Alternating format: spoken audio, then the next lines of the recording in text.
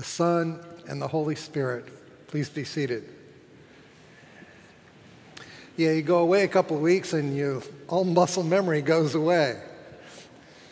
Today's message is part 3 in a 3-part series on Colossians. 2 weeks ago, Canon Bales introduced the first part of Colossians, saying, here's the big question here. What do you think of God? And I think the way that you could pose the question from last week in Canon Bales' message was, well, what does God think of you? Well, he thinks enough of you to baptize you into the death and life of Jesus Christ. This week, I'd like you to consider the question that Paul would put before you now. What do you think of you? And I want to propose to you that Paul would have you think about 3 things for yourself. Because of my baptism in Christ, I get to live in a new place. Because of my baptism in Christ, I get a new set of clothes. And because of my baptism in Christ, I get a new family, a new place, a new set of clothes, a new family. That's how I think about myself. Listen to these first verses from chapter 3 of Colossians, verses 1 through 4.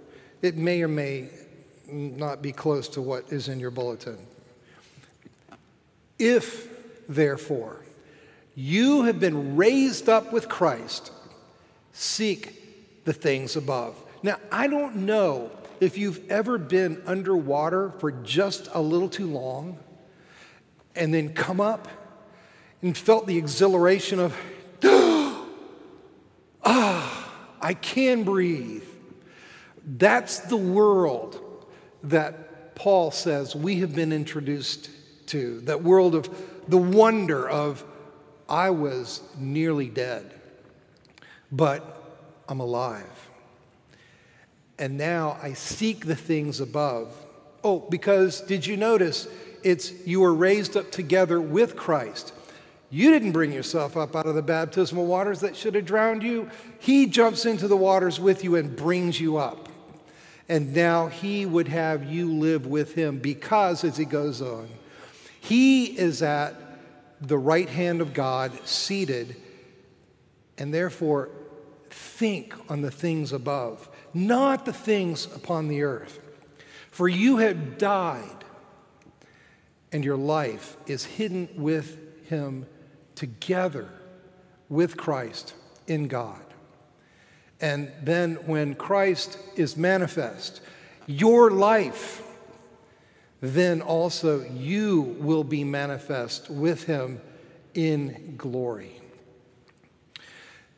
Critical point and part of our worship comes at the beginning of the Eucharistic prayer. It's called the Sursum Corda, which is Latin for lift up your hearts. You know that drill. Lift up your hearts. Yeah, for the summer that's not real bad, but it's not great. So the celebrant will say, lift up your hearts.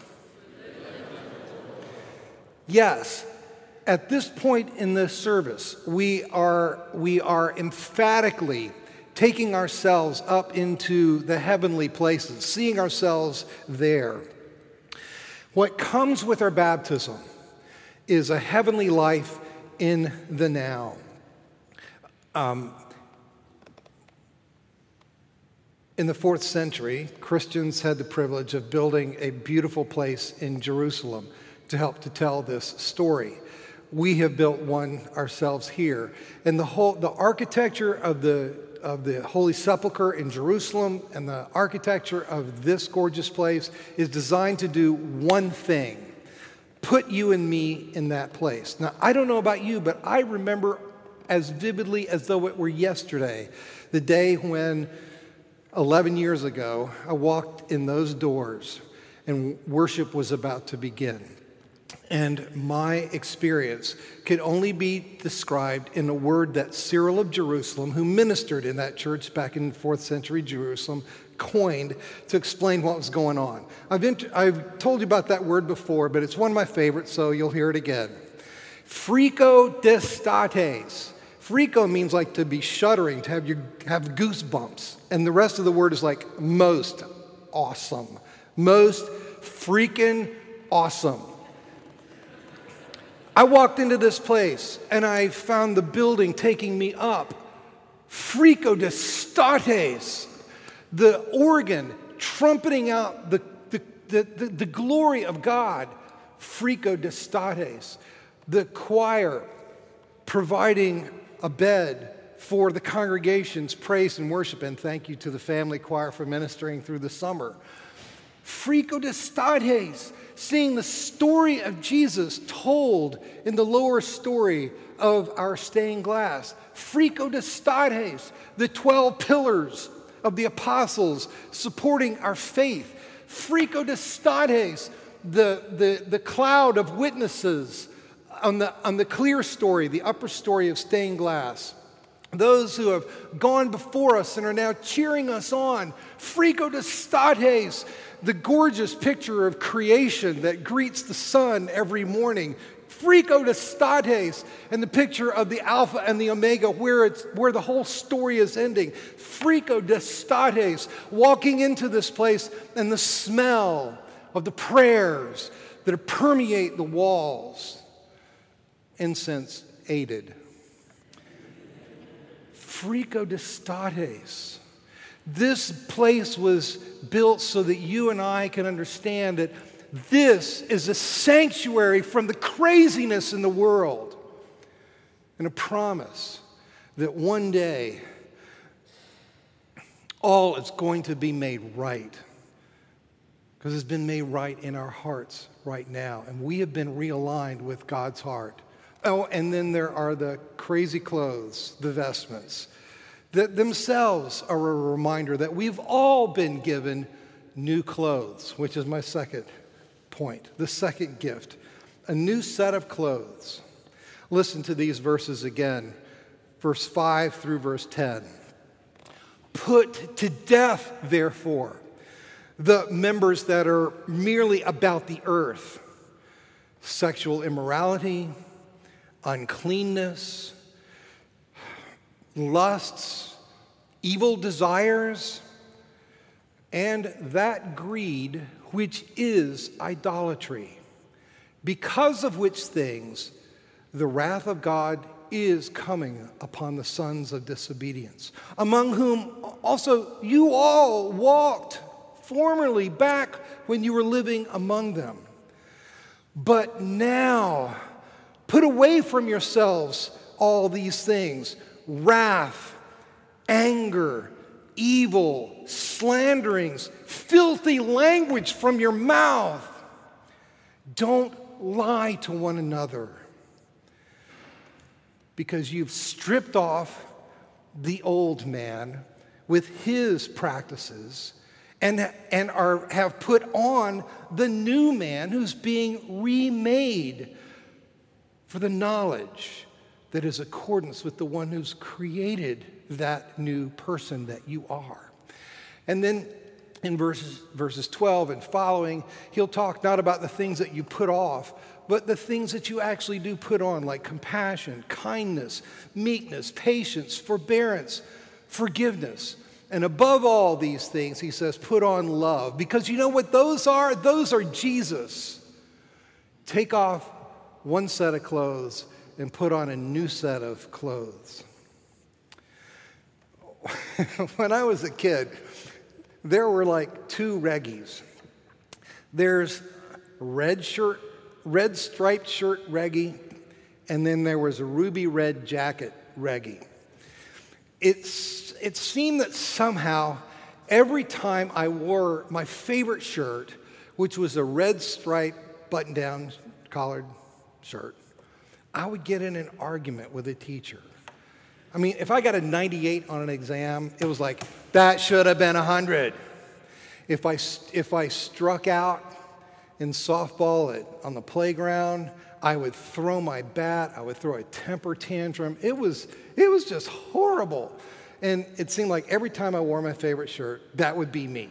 Red striped shirt, Reggie, in the dean's office once again. So it freaks me out to have a dean's study up there because I spent too much time in a dean's office. But there was another Reggie, and that was ruby red jacket Reggie. Because my mom and dad, when I was a kid, bought me this really cool red blazer. I mean, it was bright red blazer that I would wear to church a lot. And we were Presbyterians, so we didn't really have the right language, and we didn't have the real, procession and everything. But I got to carry the thing that lit the candles at the front, because we did have a couple of candles. And some of the older ladies in the church started saying, "Oh, there's Reggie with the ruby red Reggie with his ruby red jacket." And as weird as it seems, it became an aspiration to me to be worthy of wearing the ruby red jacket. And when I became baptized for real, I realized the Lord was saying the red striped shirt days of going out of control are over. That's not you anymore. What you've been raised to is the life of growing into the ruby red jacket,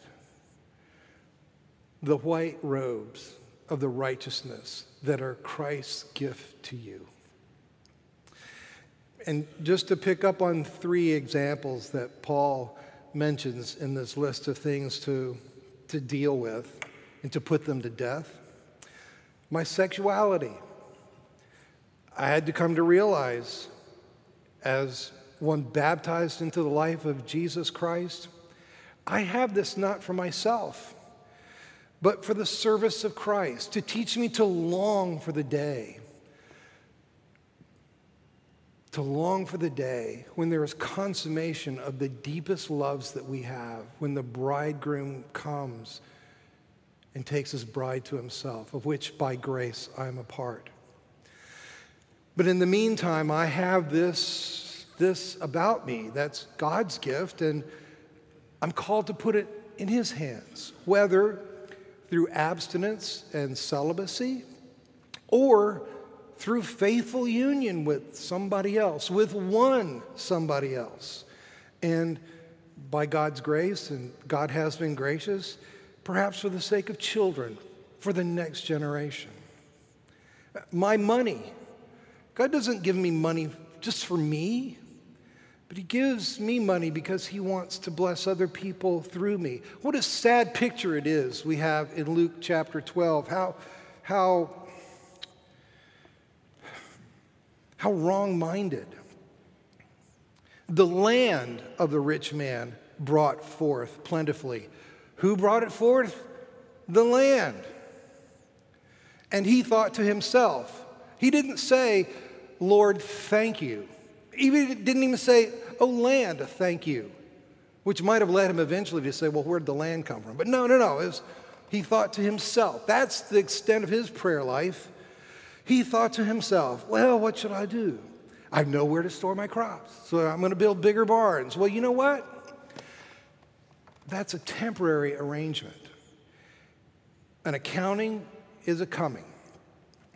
I want to live in the wonder of the fact that the accounting has taken place on my part.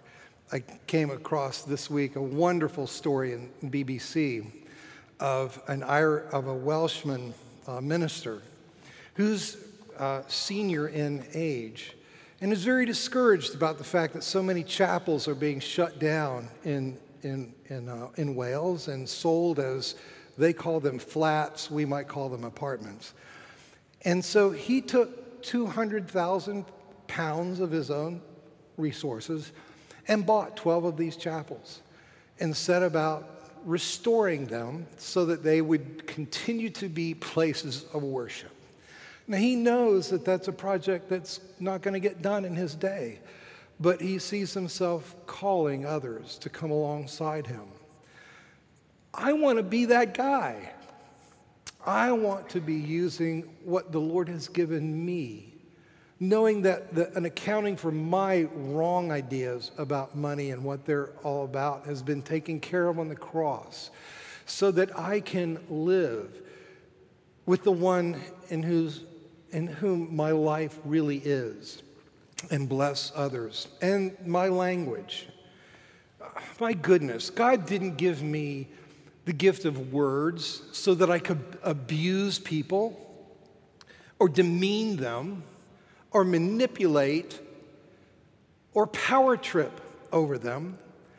He gave me words to build up and to affirm. Listen, evil and destructive words do come back on you. Then again, so do words of kindness, words of upbuilding, words of blessing, and words of cooperation. Which brings me to my third point. We've been given a new family. Hear verse 11, our last verse for today. Where there is no Greek and Jew, circumcision and uncircumcision, barbarian, Scythian, slave, free, but Christ is all things and in all people.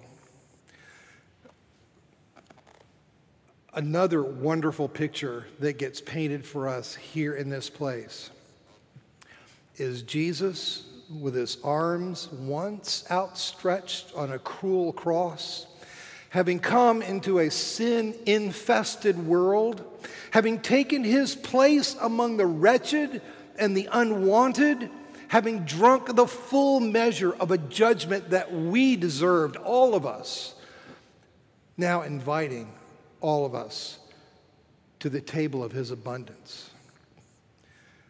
The Greek, those who have been shaped to think of themselves as entitled and refined and culturally superior to everybody else.